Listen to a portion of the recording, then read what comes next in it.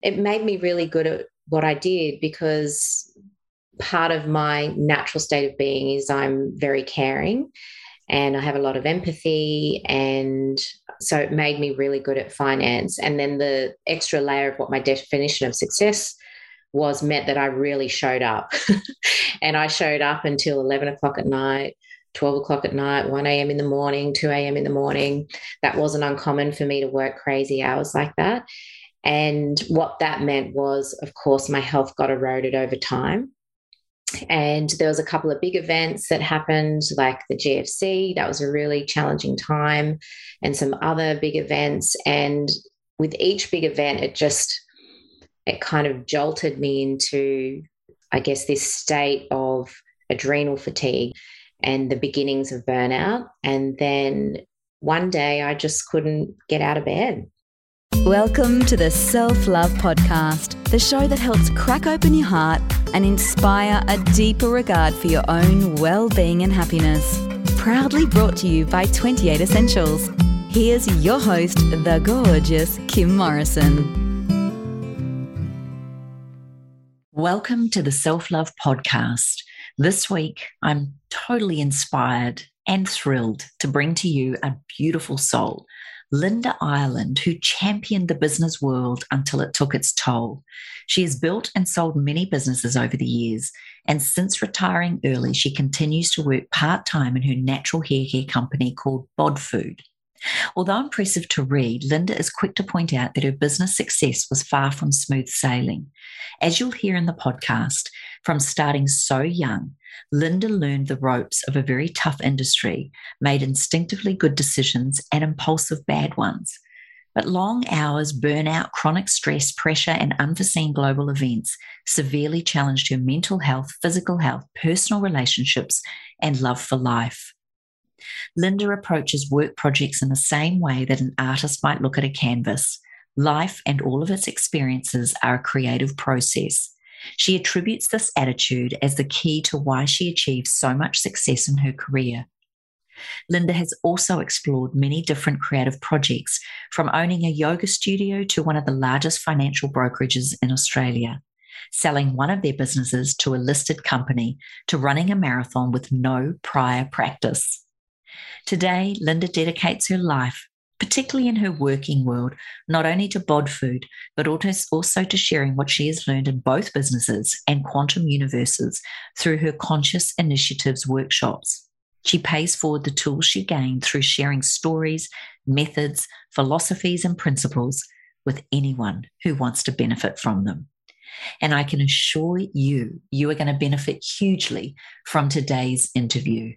Please make sure you follow the beautiful Linda on all the socials, which will be in the show notes, but also leave any messages, comments, and feedback on my Instagram page, Kim Morrison28, Facebook, Kim Morrison Training, or thewellnesscouch.com/self-love podcast.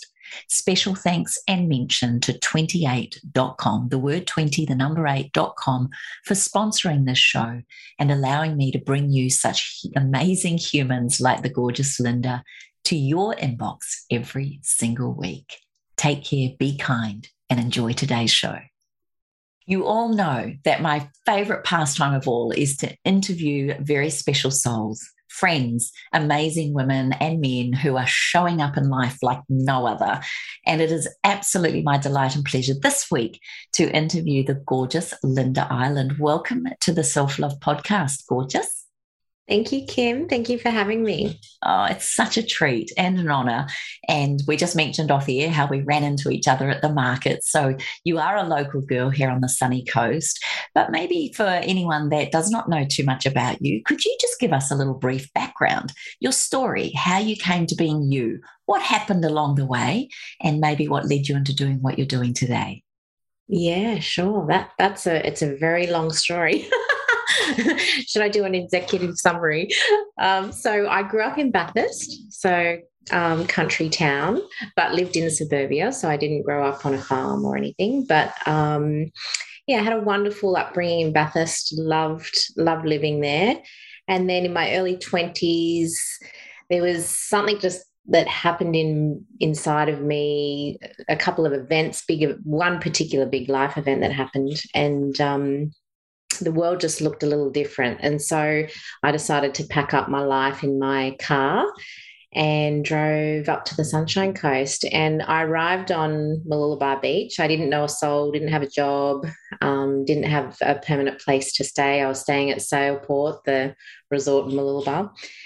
And I arrived on Mooloolaba Beach and it just felt like home.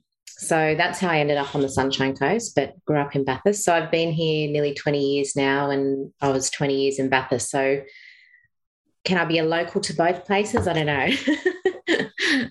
So that's how I arrived on the Sunshine Coast. But prior to that, I did all my schooling in Bathurst and completed my degree at Charles Sturt University in Bathurst. And upon leaving university, I still felt like I didn't know what I wanted to be, what I wanted to do.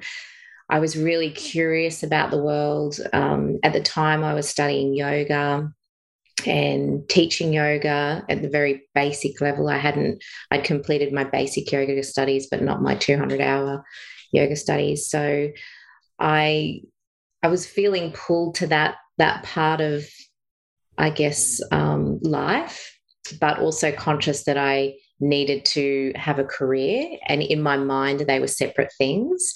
Now that I'm older and wiser, I know better. But back then I thought, well, yoga was just playing and I needed to have a serious career. So long story short, I met my now husband and we started a finance brokerage. But the same week we opened a yoga studio 3 doors down. And the finance brokerage took off and got to dizzy heights. And after a year, I sold the yoga practice because I was going out in my lunch breaks and going out of an evening and teaching and then coming back to work and working till 2 a.m. and something had to give. So we sold the yoga studio. So a little part of me was really sad about that. And I tried to bring it into the finance brokerage as much as I could. So my team that used to work for me, they were, we would meditate, do the occasional yoga, not the typical things that you see in a mortgage brokerage, but we were a little different. And and then we sold that business about 4 or 5 years ago now, and had some time off. And now I've returned to my yoga studies, which I have loved. Probably in the next few weeks, I'll get my certificate for my level 1 yoga teacher, which I'm very excited about and proud about. And that's probably where I'm at the moment. And I've had a few years off. It's almost felt like a revisiting that feeling that I had in my early 20s of, well, who am I? Where do I belong in the world? So I took some time off to really work with that and not force anything. And that's led me to where I am today. I started 2 startups at the end of last year, and that's where I'm spending my energy now. It's quite remarkable when we look back on our life journey and see where we've come and what we've imagined life to be and what reality actually occurs. Your degree, was that in the finance world? It was a business degree with a major in marketing. Yeah. Which has been, I guess, an incredible support in all ventures that you've done. So never wasted by all means. But I'm just curious then, when you were trying to dissociate or separate the 2 businesses, the yoga and the financial services, did a part of you, I just heard it in your voice, did a little part of you, I don't know if the word is die, but did a little part of you feel incredibly sad about letting that go? And how easy or hard was that for you? Yeah, it's funny you say that did a little part of me die, because I was about to say that and I caught myself when I was telling that story. But yeah, I did feel like it was more of a feeling of I had to bury and hide that part of myself. That's, like I said, now that I'm older and wiser, I know that that's not true. But back then when I was young, and it's amazing how you can listen to one comment or read something or interpret something, and it can take you off on this wild tangent. So I remember when I was doing my studies for my yoga teacher training, And one of my teachers said to me how the other teachers had been talking about how odd it is to have one interest in finance and money and an interest in yoga, and how they didn't seem aligned. And that was enough for me to feel really shut down. And of course, it was an innocent comment. It wasn't meant to, cause harm or shut me down, but it certainly did trigger something in me that thought, wow, yeah, that's true. Of course, I can't be both. And up until that moment, I was naive. And sometimes I think naivety is great, because I am naive. I'm known for that amongst my circles, and walking around with my rose-colored glasses on.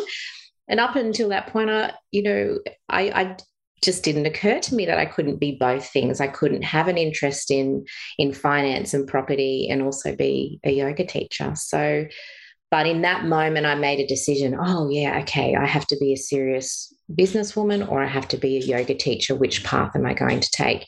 And the energy was clearly taking off in my finance career. It was really, it was going really well. So I just followed that. And yeah, I would say the best interpretation of it is I abandoned that part of myself, and I hid it unless I was with people that I was really comfortable with.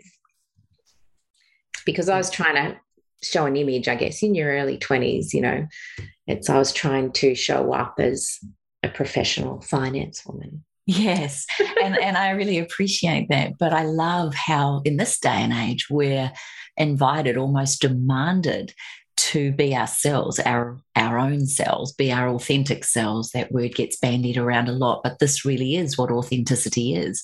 We can be all parts to all things. Would you say then there's a general, it's certainly not a truth, but a general belief that, yoga and money do not mix, therefore yoga people can't be wealthy, or wealthy people maybe can do yoga, but they couldn't run it as a business? Is that a misdemeanor, or is that something that's still quite powerful in this day and age? I felt like 20 years ago, yes, that was definitely the sense that I got. And moving in those circles, it was probably taboo to pursue, let's say, wealth or have an interest in finance or property. Whereas now I do think that's changed a lot. I don't think it's as prevalent, but I think there's still an element of it. And that's why I run a course now that's called Conscious Wealth, because you can have the two. Because what even is wealth?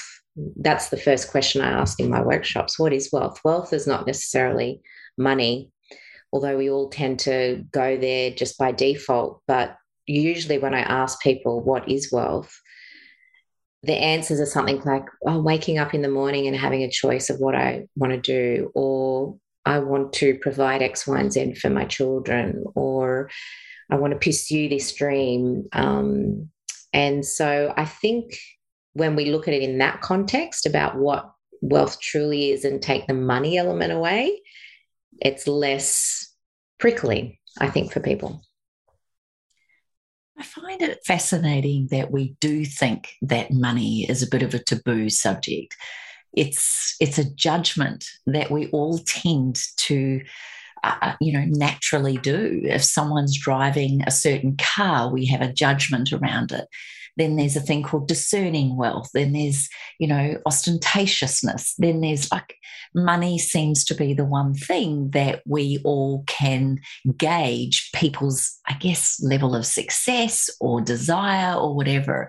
But with you having both sides of the brain, that left analytical ability to actually really look at money, investments, and wealth development, plus also have that more spiritual, creative, intuitive aspect of you, how would you say it's possible for us to integrate the two with such beauty and harmony and love and awareness? Is it possible?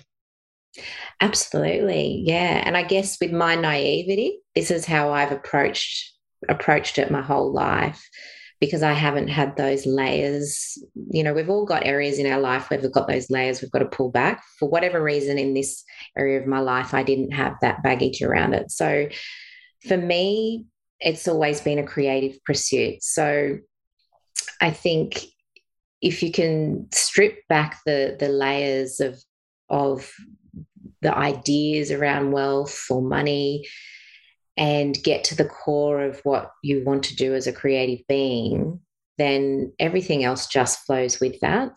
So I think when we're in alignment with what we're going for, or how we're showing up in life, then those things just tend to follow. So I guess I'm probably not answering that as well as I'd like.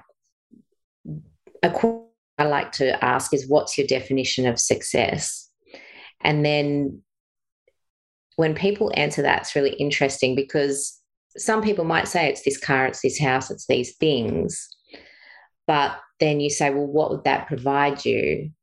And when they answer that question, sometimes they have to pause and go, oh, what would that provide me? And then when I ask, well, then what do you really want? Then usually there's a shift. And all of a sudden, people realize, oh, I'm not actually going for those things. I'm going for something different.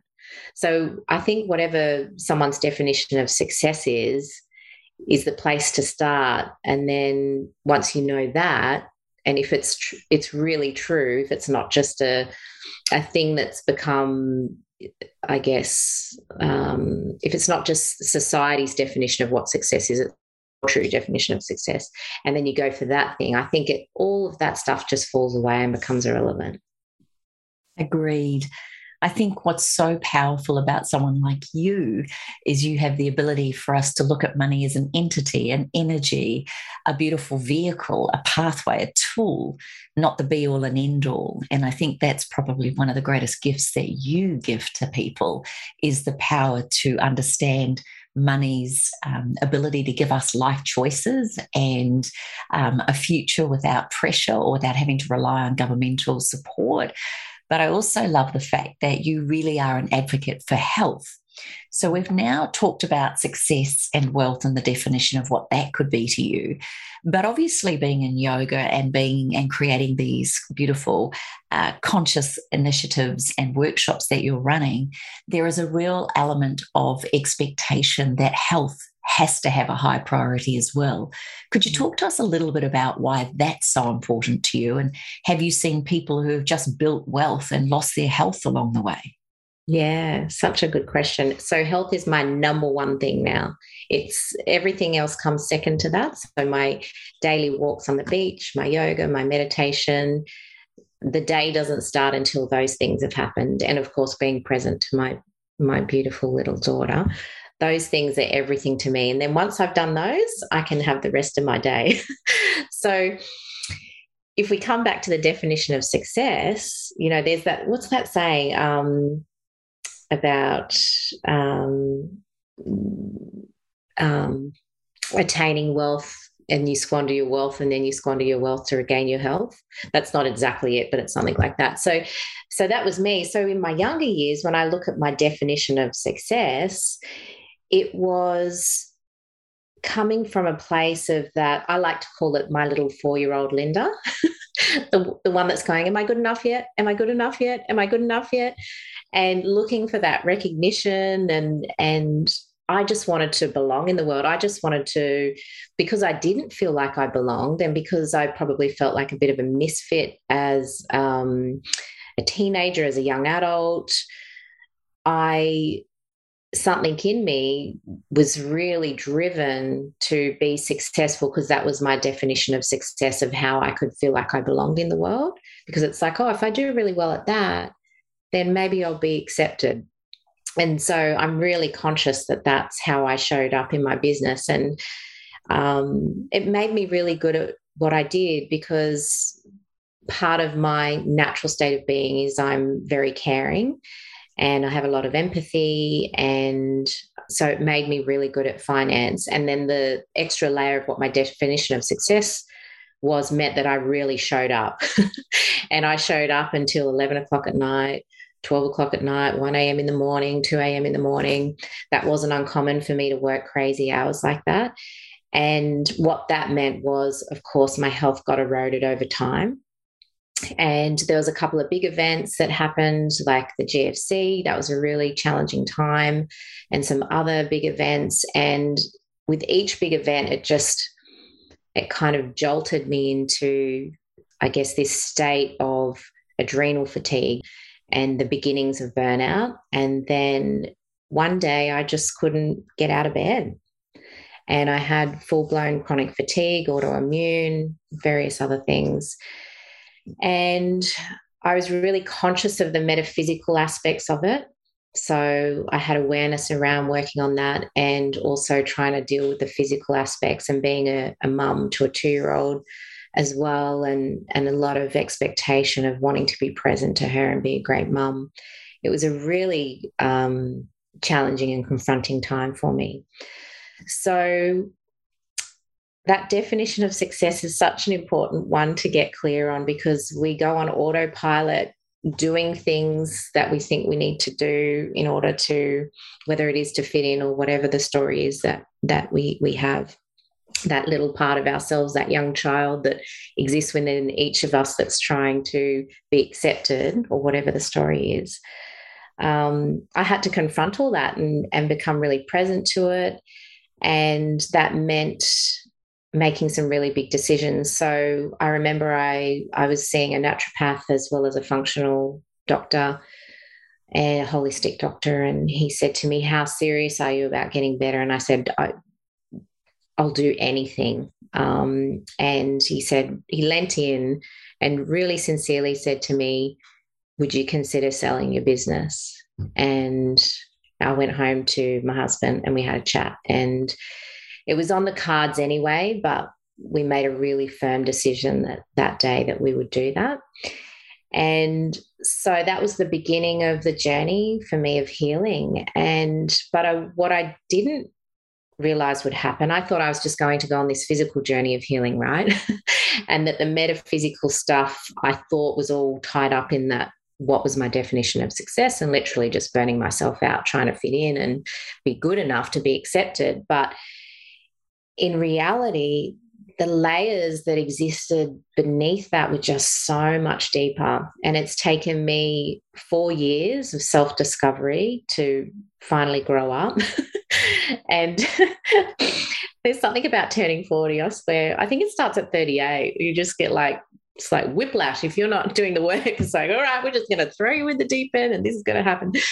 But what I discovered was just so much deeper than what I thought it was all about. And I had all these interesting layers to explore. Like, I was 22 when we started the business. I was a baby. My frontal cortex wasn't even developed. And so my identity was that business, because remember, I abandoned that part of myself that I felt really pulled to, right? And so I didn't even know who I was, what I liked to do, what my authentic self was, because I was just showing up in service every day at work that I hadn't even spent time with myself. And I can tell you how uncomfortable I was spending time with myself, because I just hadn't. Like, it was like I had to date myself to really get to know who I am, what I like, what my interests are. So it's been a journey, and I'm happy to say that I'm so healthy right now. And I went into remission with my Hashimoto's a few years ago, so that's good. And my chronic fatigue, is well and truly past. Occasionally I might have a flare up, but I think that's my body just saying, woohoo, you're getting a little bit busy. So I appreciate that, and I don't read into anything up more than that's what that is. And it was challenging, but I can see the beauty in all of it. It's a fascinating journey as well. Not only is it a physical healing, but often the body breaks down because we're not listening to the signs, we're not listening to the whispers. So eventually it has to almost whack us into stopping. But I do find Hashimoto's, anything to do with the thyroid, chronic fatigue, autoimmune, all of these things seem to be a real outcome of burnout and pushing ourselves.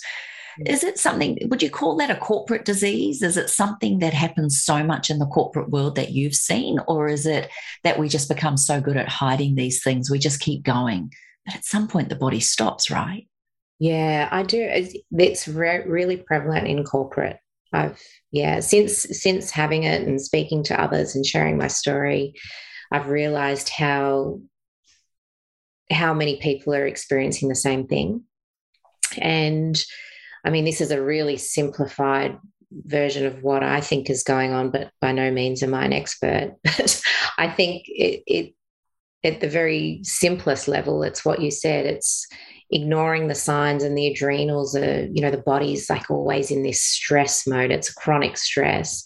And our bodies aren't necessarily built like that. We're built to, run away when we're in danger, and it's a short burst of stress. And then we have this downtime to recuperate. But how the world is and how we show up as individuals, especially in corporate, it's like this expectation to work really hard and continuously show up, and there's lots of pressure, and your adrenals just get fried, and then there's a flow-on effect. And there was so many signs for me. I was working with a therapist for years with my adrenals. I knew there was a problem there, and I was getting treatment for it, but I wasn't doing the main things that I needed to do to heal it. I wouldn't compromise the hours, the commitment, doing things to release the stress, I guess. What's the most frightening part of that, the realization that you really had hit, in, for want of better words, rock bottom? Probably two things. I remember just being on the side of the road one day, just thinking, I can remember exactly where I was standing and just thinking, gosh, like just feeling deep depression, that depth of deep, deep depression, and feeling like I need help. So that was a real moment for me, a turning point. And actually, the day that I started having those thoughts, I got a random phone call, actually from my husband's best friend, who, wasn't seeing a lot, but he rang and he said, "Are you okay?" And I said, "Actually, I'm not okay." And then he rang his brother, who was one of my long-term friends, and he got on the phone and said, "Hey, I've just spoken to Pete, and he said you're not okay. Like, let's talk." And we had this big chat, and that was a real turning point for me. So, like, having someone reach out, everyone says, ask people, are they okay? I've had that experience, and it was really, really powerful, because I was doing a really good job of still, everything's fine. Those closest to me probably, I was probably doing a good enough job to hide enough of it. I knew I wasn't well, but I don't think I let on how bad it was. But Matt's friend Pete, he must have just had an intuitive hit to call me, and that was a turning point. The other turning point for me was Grace was only 2, and she was having day naps, and my whole life was built around napping with her. So I was sleeping the same time she was sleeping with the chronic fatigue. And then sometimes when she wouldn't have a sleep, I'd have to say to her, okay, set her up with an activity, but I would hold on to her and fall asleep, and because then it would wake me up if she would move. And so, I also got from an amazing lady who came to the house and helped through that time as well. So, those two things were quite jarring, those two moments. I can imagine. If you could now look at your beautiful little Gracie, and knowing she's at that age where we want to be noticed and accepted, and look at me, Mum, look at me, and getting that praise and that approval, what would be your greatest advice to her, or what was your wish for her growing up? Yeah, well, we had a lot of conversations because she's my little muse. We have a lot of conversations and around this type of thing, because you see yourself in your children. So already I'm like, oh no, that's me. And I'll see Matt in her as well, and and we giggle about it. And look, she's got to have her own experiences, and she's got to do the work at some stage, I just know there's no way I'm doing perfect parenting. It's just impossible. We're all creating issues for our children that we don't realize, or we do realize, and anyway, it's just how it is. But look, I had a lot of conversations with Grace, just so she's has her own anxiety about going to school because she's quite introverted and she finds it overwhelming, and she was really worried about going to school yesterday. And I said to her, your brain doesn't know the difference between what it's experiencing and what it's thinking. It's having a physical reaction, the same physical reaction. And I said, so you're feeling sad right now in anticipation about going to school. And so you're actually living that experience that you're worried about right now instead of just enjoying this moment with me. We're having brekkie together. And you're losing that moment worrying. And I said, there's no point worrying about things until they happen. If you get to school and you have a bad day, then you can feel that wave of sadness while you're there in the moment. And that's healthy and that's okay and that's normal. But you don't need to bring it into this moment right now where it doesn't actually exist. And at 9, she gets that. And all of a sudden she's like, oh, yeah. And I noticed her catching herself this morning just off the back of that conversation. So we have lots of conversations like that because she's a little worrier.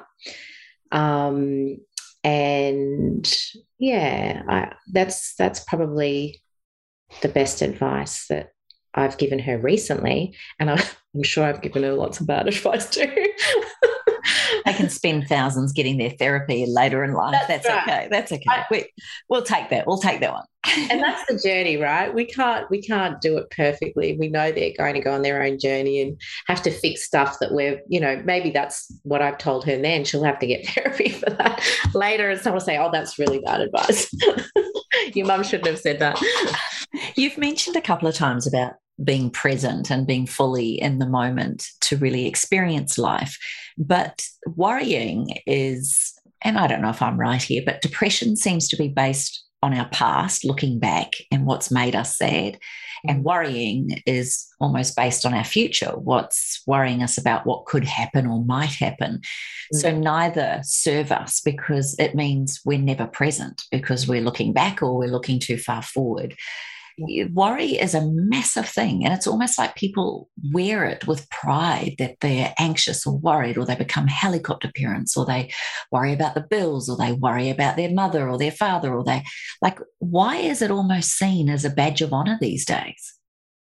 Yeah, gosh, I'm not sure. It's I don't know the answer to that because I really try to practice being present for that exact reason. I do see depression as worrying about the past, and I've certainly experienced that time in my life where I felt depressed. And then I wouldn't say I've ever had anxiety though, and that is worrying about the future, like you said. But yeah, I think it becomes, well, it's just like anything. It's consciousness. The more people talk about something and that becomes the norm, then we just go on default saying those things. Like one of our recent workshops, one of the participants shared that when people ask her, oh, have you been busy? And everyone says, oh, yeah, I'm always busy. But actually, are we busy? And is that a healthy thing to be affirming? And should we be working at being less busy? So I think sometimes it's like that collective consciousness of that's just the norm of how we show up and what we say, and we're on default. But I think there's 2 layers to it. A, is it true? Is it ours? Because that busy one, a lot of people just say it and they might not be busy. Are genuinely busy and saying it, is that serving you? And that's being present to what you're saying, isn't it? And then being present to how you're living. You make a really good point. What we think and what we say cannot always or may not always be reality. And then our reality may not always be what we think and say. And it's the consciousness. I'd like to know more about these events that you're running. Is that the whole aim of them, is to bring more of a consciousness, a present moment? And if so, could you explain a little bit more about them to us? Yeah, sure. So the conscious initiative is exactly that, exactly this topic that we're talking about. It's about being conscious and living from a conscious space in all aspects of your life. And that is getting out of the past, getting out of the future, and just being conscious to what's relevant right now. And from that, because a lot of people have asked me in the past, well, what did you do differently to be successful in business? That's like a really common one that I get. And it was just being present. Like I didn't have huge, lofty goals, other than, that pattern that I was running. Am I good enough? Am I good enough? But actually, when I showed up at work every day, it was just about showing up, being present to whoever was coming in to have an appointment with me for the day, being present to what needed to be done on the day. So whilst goals, I think, are important in terms of just having clarity about where you're going, just being focused on what you're doing in the moment and in any given day is more powerful than anything, in my opinion. And I would say that's one of the biggest things that has contributed to anything that I've done that's been successful. And so and also when you're doing that, when you're being present and you're showing up in that way, I think you're connected to that consciousness part of yourself. So everyone has a different label for it, whether it's your higher self, your soul, the universe, God, whatever label. I see them as all the same. I don't like to label it, but I just like to call it consciousness. So when you're showing up in that space in between where you're being present, then things just flow. It's kind of like getting in the jet stream, because everything else outside of you doesn't really exist in that moment. And so that's what the workshops are about. So it's about learning meditation techniques and also structural tools that you can use in your life to bring that presence to anything that you're doing. As an example, every morning I wake up, I meditate, and then I go through a structural process that gives me the action items for that day to live in purpose and in my true nature. And can you give us an example of what you do then after you've meditated? What else comes into play? This could be really good for the busy person listening to this. Oh, yeah. So I'll usually, so I have a set of what we call choices. It's like a set of choices of things that are important in life. So for me, health's big, living in my true nature and purpose, various other things. And every day I'll focus on one or two of those statements, and I'll say, what's the next obvious action that I need to take today? Let's just say I'm choosing the end result of living in my true nature and purpose. That's one of Robert Fritz's fundamental choices of how to live, a meaningful life. And so when I meditate on that and get present to that, the next obvious action for me to take to live in my true nature and purpose will come through. And then I just do that. And so what happens is that my days get occupied, my health comes first, and then I'll do my tasks of the actions that I get from my meditation. And I know that anything else around that is like a nice to have or a nice to do, but I've done the most important stuff to stay in that connected place and on purpose and in my true nature. So the first thing to do then for a person is to get really real and clear on what those, I would call them values, what you're saying, what's really important to them. So could you give us some more examples then of some high level values for people, perhaps from your workshops? What are some of the things that really matter, just so that we can support the listener? And then if it is important, it's usually the top 3 to 5 that get most of our time and energy. So how could you help someone to find out what's those top 5 most important things to them?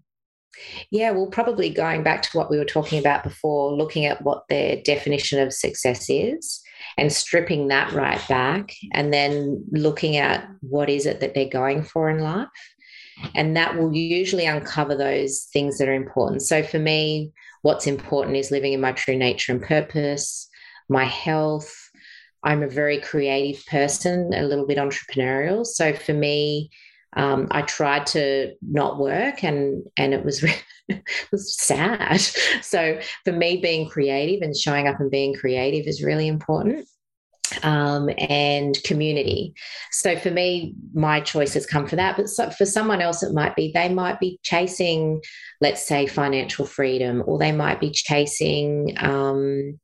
Chasing is not the right word. They might be feeling pulled towards getting their finances in order. If they're feeling financial pressure, because we all know that financial stress is one of the worst kind, and it's common. So that's a common value that people want. They want to create some independency around their finances. I think everyone should have health. That's just because it's important to me. Spiritual as well. I mean, there's so many. There's relationships. So if someone's seeking a beautiful relationship, that's going to become really important to them. Or a career as well, if they're feeling like they're not in the right career. So I think once people can really get clear on what's relevant to them right now, and it changes in different stages of our life. So if someone can get really clear on what their values are and what's pulling them in this moment, in this time in their life, and then you work through those. So every morning you get into a meditative state and you go through the process and you get really present to that statement, and then you wait for that next obvious action to take. And some of the stories are amazing. I mean, you know, that people have been guided to look in a certain spot for a certain thing and they've found it, or go to a certain place and they've met their next partner and it's a loving, beautiful relationship. You know, this work is really powerful because I believe when you're sitting in a meditative state, you are connecting to that part of you that just wants the best for you, that just wants you to live that life that's meaningful and true and expansive. I think too, you're talking a lot about the unconscious mind, what really drives our behaviors, our beliefs, our thoughts, our actions, our decisions. Most people think it's our conscious mind. You know, you think what you need to do next. But I think what you're inviting us to do is to go into that meditative state, which actually opens up the doors and the beautiful view of our unconscious mind. And when you trust those thoughts, those words, those things that come through, and you can even intentionally ask for messages from your unconscious mind. Because in my experience, most people aren't listening to it or even asking it. They think that what they're doing is exactly what's needed, or that the world is doing things to them rather than us being the co-creator of what's going on in our world. So do you think things like yoga, breathwork, meditation, is it those more still things that bring us into that intuitive part? And is there anything else that you'd recommend? Yeah, all of those things. So the more time that we spend being present to that part of ourselves, and I describe it, it's like a whisper. So it's finding that stillness so that you can hear the whispers, because when you're busy, then your conscious mind is front and center and running its pattern or its beliefs. Again, there's so many names for it. But yeah, it is finding that stillness, and it doesn't need to be sitting in lotus position or doing yoga if you like. Those things do not light me up. It can be going for a run. It can be going for a walk. It can be playing, like going out and playing with your children or your animals, or getting in nature, or, you know, if I think of my brother, it's riding motorbikes. That's when he gets in his absolute state of flow. So it doesn't have to be, I think there's all these concepts of, to get that connection to ourselves, we have to be this Zen monk, and I don't believe that. So I've met incredible people who live in the jet stream, who are complete adrenaline. Well, you would view them as being adrenaline junkies. I'm a bit of an adrenaline junkie myself, but actually they're present so often that they're connected. And so, yeah, I think the more things that you can do to be connected and present, the more you'll hear the whispers, those little whispers that give you the guidance. Because otherwise, yes, you're operating out of that, the conscious mind is narrow, you know, you our brains receive 400 billion bits of information every second, but our conscious minds narrow in on 2,000 bits of it. And so we're usually on autopilot. Like our brain's a big machine. It likes to be efficient. It uses a lot of energy, so it takes shortcuts where it can. And so the brain, if it's operating from the conscious mind, is always going to go to those default 2,000 bits of information that it expects to see in the world. And imagine all the things that you're missing out on in the scope of the rest of that opportunity.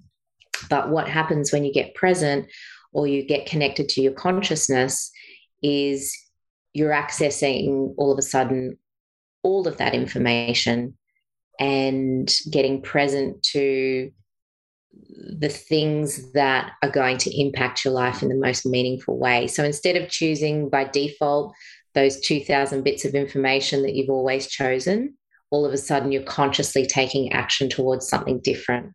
And just a 1% change in your path can take you in a completely different place.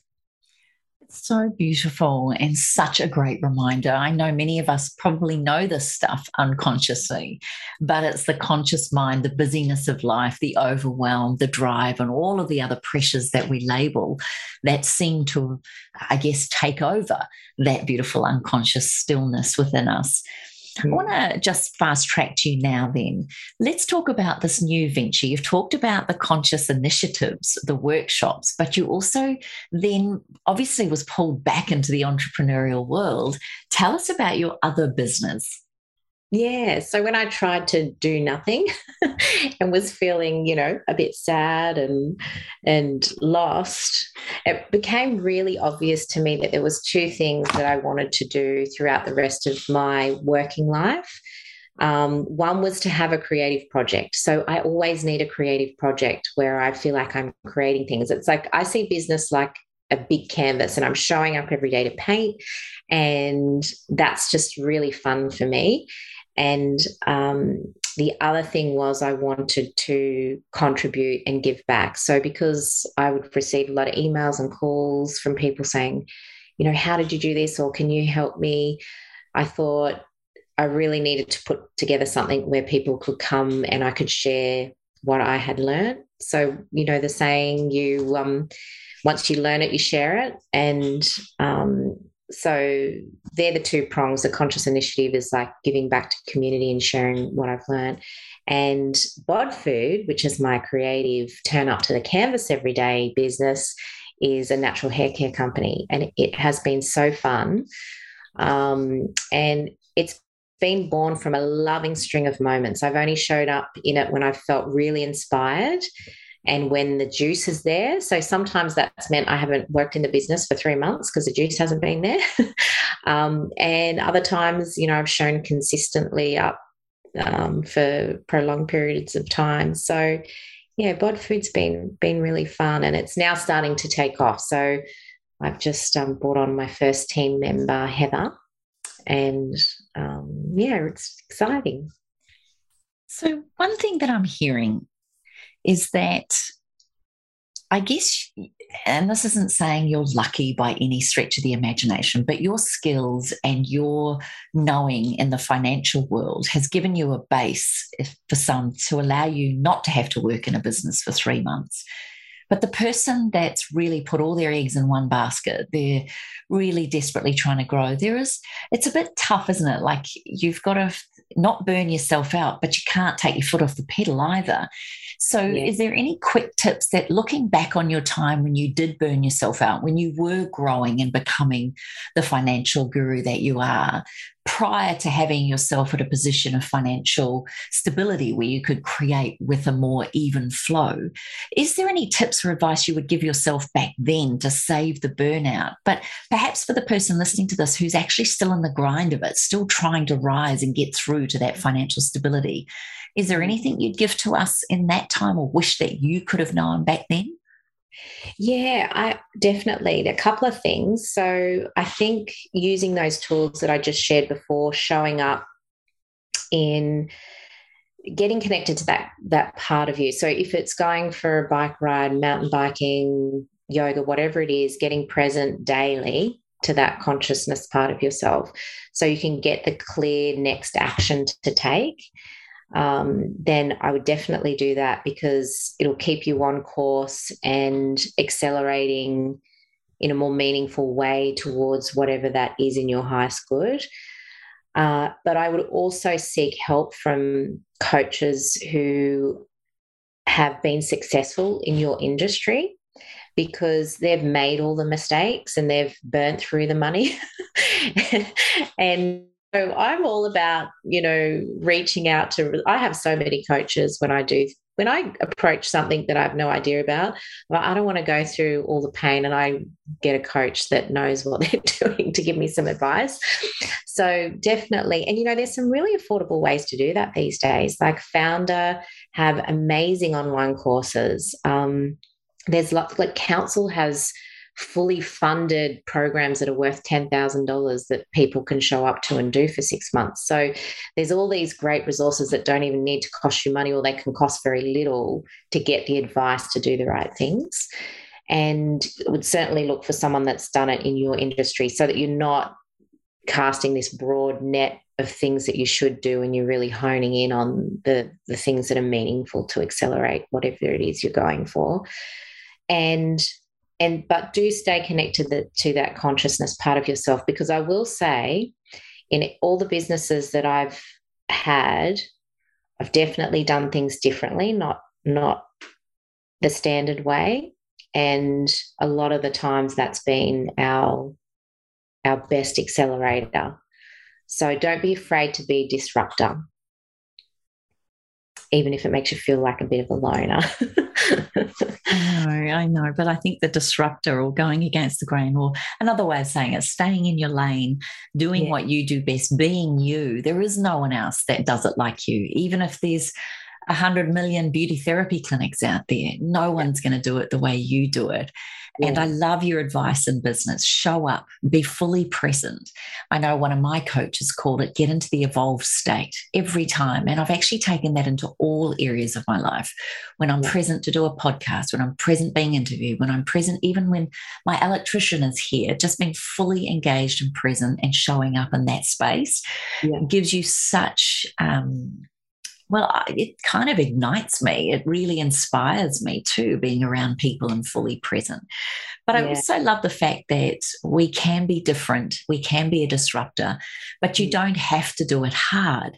And those parts that you're talking about, not only do Council and obviously places like Founder give us these things, there's lots of amazing mindset programs too, where you can pick what you pay. And this is probably why I created, like you with your conscious initiatives, I did the self-love and wellness mentorship program, because I know not everybody can afford coaching or go down that route. But what about every week showing up for yourself? What about if every week you committed 1 hour a week to grow, expand, consciously become present and aware and learn from others? Like, that really is why you and I do what we do for people, because we love that connected consciousness. I also believe in the ripple effect. When you're around positive people, it has a ripple effect that goes beyond. Have you had anyone ever come up to you or say to you, oh my gosh, Linda, it was because of you I've done this, or it's thanks to you we've created this? Have you had some beautiful feedback in your careers, either all or all of them? I have, yeah, I have. And it's really heartwarming because, like anyone, I have self-doubt at times, and I think, gosh, am I even making a difference when I show up and run a workshop, or I do this or that? And I've had people who have attended financial workshops that I've run, 15, nearly 20 years ago, and they've said things like that. And, oh, because of you, I bought those properties, and now they're worth this, because we all know how property's gone recently. And they, this is just one recently where they said, we just went in thinking we were just buying a home, and because we worked with you for 10 years, we've got this property portfolio, and now they've got financial freedom. And they said if we had gone to the bank, that wouldn't have happened. And so stuff like that is really nice. So yeah, I have had that, and I feel very humbled by it. But I also know there's so many people that have done that for me. So I think that's our job. It's when we learn stuff, we share it. It's just paying it forward, isn't it? And it's the ripple effect. And then that person is already talking to their children about getting into property early. So just flows on. But of course, it didn't start with me. It started with people that mentored me and people that inspired me, and just keeps on flowing. Yeah, the more you give, the more you get in many ways. Yeah. I noticed you said it's about investing in self. And I think if we take the time to invest in doing programs, courses, coaching, mentoring, anything at all like that, that fills our hearts, minds, bodies, and souls, then you can only take more and more from life, give more and more from it to life, and actually expect more and more of your life. What do you think then? To invest in oneself means you're actually valuing yourself enough. You care enough for yourself to think that it's worthwhile doing this course, this program, this mentoring. What is your definition then of self-love? If we can care for ourselves by investing in ourselves, that is a level of self-love. And if so, what's your definition? My definition of self-love personally is showing up and doing my meditation, doing my yoga, taking that time to connect with that consciousness part of myself and take loving action towards whatever that is, to be living in my true nature and purpose. But I'd also say, and I think this has come in my 40s, is to have deep, deep compassion for myself. I was literally just talking to one of my best girlfriends before I jumped on the podcast, and we were having a giggle because I'll often say things upside down, inside out, get all my sayings crossed over, and we're laughing about how it's a kapha thing, the Ayurvedic doshas, and we were just having a giggle about it, and it's like just even having deep compassion for myself that, well, this is just me. This is how I am, this is the authentic me. So I think something that I've learned since going through that healing process and that reconnecting back with that really deep inner part of myself, that connected part of myself, is authenticity. And I know it can be an overused word and bandied about a bit, but that's something that's really important to me and relative to self-care, because I think whenever I'm showing up authentically, that's truly loving myself. So beautiful. I really appreciate it. And I think it's so heartwarming for all of us to really realize, no matter where we're at in life, no matter what's happening in life, if we can connect back in and be present and hear the whispers, our unconscious mind already knows what it needs and wants. Our unconscious mind wants us to succeed, like you said. The unconscious part of us is up for us winning. And I think in this busy world, and in this world that has changed landscapes so quickly in the past couple of years, now more than ever, it is so important to become fully present. I'm reminded of when my kids were little. And I remember one day, Jacob in particular, when we moved over here to Australia from New Zealand, and the ants over here are the size of horses, like they're massive. You can see their eyes and they're everything. But I remember him going, "Mum, look at these ants." And we actually got down on all fours carefully, because these things hurt, we discovered, but we followed these ant trails, and we must have done that for an hour, and I've never forgotten it, where I was so fully engaged with his delight and wonder of how these ants, horses, work together. But like having children or being around children is a beautiful way to bring us into the now too, isn't it? Would you say that's what Gracie has given you the most? Yeah, I think the unraveling of my life, as it were, and what it is now, she was the catalyst. Yeah. The children, they're everything. She's absolutely brings me into the present moment, and she makes me accountable. I remember when she was about 3, she said something to me about being on my phone, and ever since I have been so conscious of it. And yeah, they really do. And she's got all these rules: no technology at the table. And for her birthday, she said, okay, no one's allowed to use their phones for the whole day. no one's allowed to be on technology, and it was the beach and this and that. And she didn't ask for gifts. She just wanted us to be present to her. So I think, children, they're amazing. They know what they need. They know what lights them up. And we forget because there's been so much conditioning that's happened, whether it's through school or media, or not to make anyone else wrong, or school or the media wrong, but it's just the way things are. We forget, and children are just such a beautiful reminder of that. And this is a reminder for us as parents and adults, aunties, uncles, grandparents, everybody that is around children, to be very present to that and to realize all they want is your happiness and presence. Just like probably that's what we want, is their happiness and presence. But that means being disciplined. And that means being accountable to our own behaviours. And just because we're adults or teachers or parents or whatever authoritarian figure doesn't mean to say we can get away with anything. We used to have a rule in the house too that we had signs, speak softly, all around the house.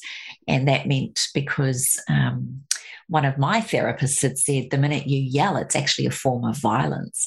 And it really struck a chord with me, that whole thing around, wow. And so when you're screaming, breakfast is ready, or something like that, it is a form of violence. And my kids would come out and point to the sign and go, excuse us? And they really kept me accountable, just in the same way we could be accountable. And people would walk into our house going, oh, speak softly. And I go, yes, this is a nice quiet zone. And of course we'd laugh. You can laugh really loudly, but it was really about that discipline of being mindful about what you're going to speak and then how well or not well we speak. Yeah. Do you think then, coming into the close of this, looking at your life, looking back on your 40 odd years and noticing the transitions between the corporate world and a more creative world, and realizing there's a place for both, looking at you now towards the next 40, maybe even 80 years of your life, as you look forward, what is the greatest gifts that you are taking forward with you from this moment on? Greatest gifts, definitely showing up authentically and being in service to others to pay forward whatever it is that I've learned.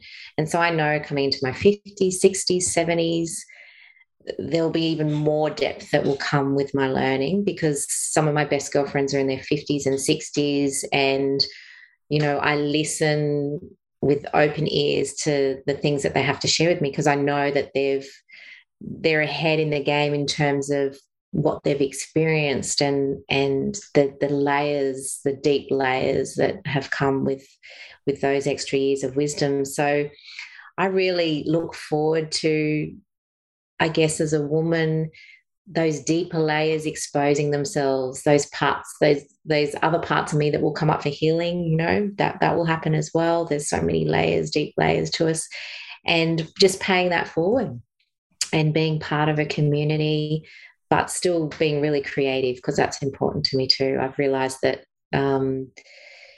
my happiness definitely moves in tandem with being a creative being. Yeah. Such wise words, my friend. If people wanted to follow you or be a part of your conscious initiatives or know more about BodFood, could you give us your details as to where we can get in touch with you, beautiful? Yeah, sure. So the two email addresses are hello@bodfood.com or hello@consciousinitiative.com.au. And we have our websites, www.bodfood.com and www.consciousinitiative.com.au. And we're making some of our workshops online in case people aren't local to the Sunshine Coast. And we look forward to anyone that wants to connect. I'm assuming too that's on the socials? Yes, it is. Yes. So we're on Facebook and Instagram for both businesses. Beautiful, under the same names, BodFood and Conscious Initiatives, yeah? Yes, that's right. Yeah. Well done. Sweetheart, I love to ask my guests the final question, a favourite quote. If you've got a message to our beautiful listener and then finishing with a favourite quote, we would love to hear your advice. Yes, one from Pablo Picasso. The chief enemy of creativity is good sense. get rid of that good sense. It's not serving you. Throw caution to the wind and be creative. Oh, I love it. And I think you've really inspired us to never let go of that little kid within us, the kid that wants to paint all over the place, the kid that wants to put finger marks on everything, the kid that actually just wants to dance in puddles and get mucky and dirty. I think that's what I've taken away from today's podcast, is just to be playful, to be creative and playful. And that helps to balance out the serious and the logistical and the mathematical side of us. But it's important to be all things, right? Yeah, that's right. And remembering that saying also, that quote makes me think that even if you've been predominantly living in that conscious part of your mind, remembering that's not bad or wrong. It's there to keep you safe. It thinks it's keeping you safe by having you on default, creating the same thing over and over and over. So for anyone that might be listening going, oh no, nothing's wrong, broken, needs to be fixed, but there's this other part of us that exists that's waiting to be explored. Oh, and waiting with wide open, loving arms indeed. And that is the power of the work that you do, and why so many of us just love helping people to create their own ripple effects. So Linda, thank you so much for being an inspiration to me, to being someone on the coast here who I've always looked up to and revered, and for being my farmers markets buddy when I see you there, and running into you at Myers and David Jones over Christmas. Like, there's so many moments. It's just always such a delight to see your smiling face. So thank you so much for being on the Self-Love Podcast. Thank you. Likewise, Kim. Absolutely appreciate you, and big fangirl over here. So I absolutely adore you. Thanks for listening to the Self-Love Podcast. Be sure to write a review and share the love with your friends and family. And head over and visit Kim and her team at 28.com. That's the word 20 and the number 8.com. Take good care.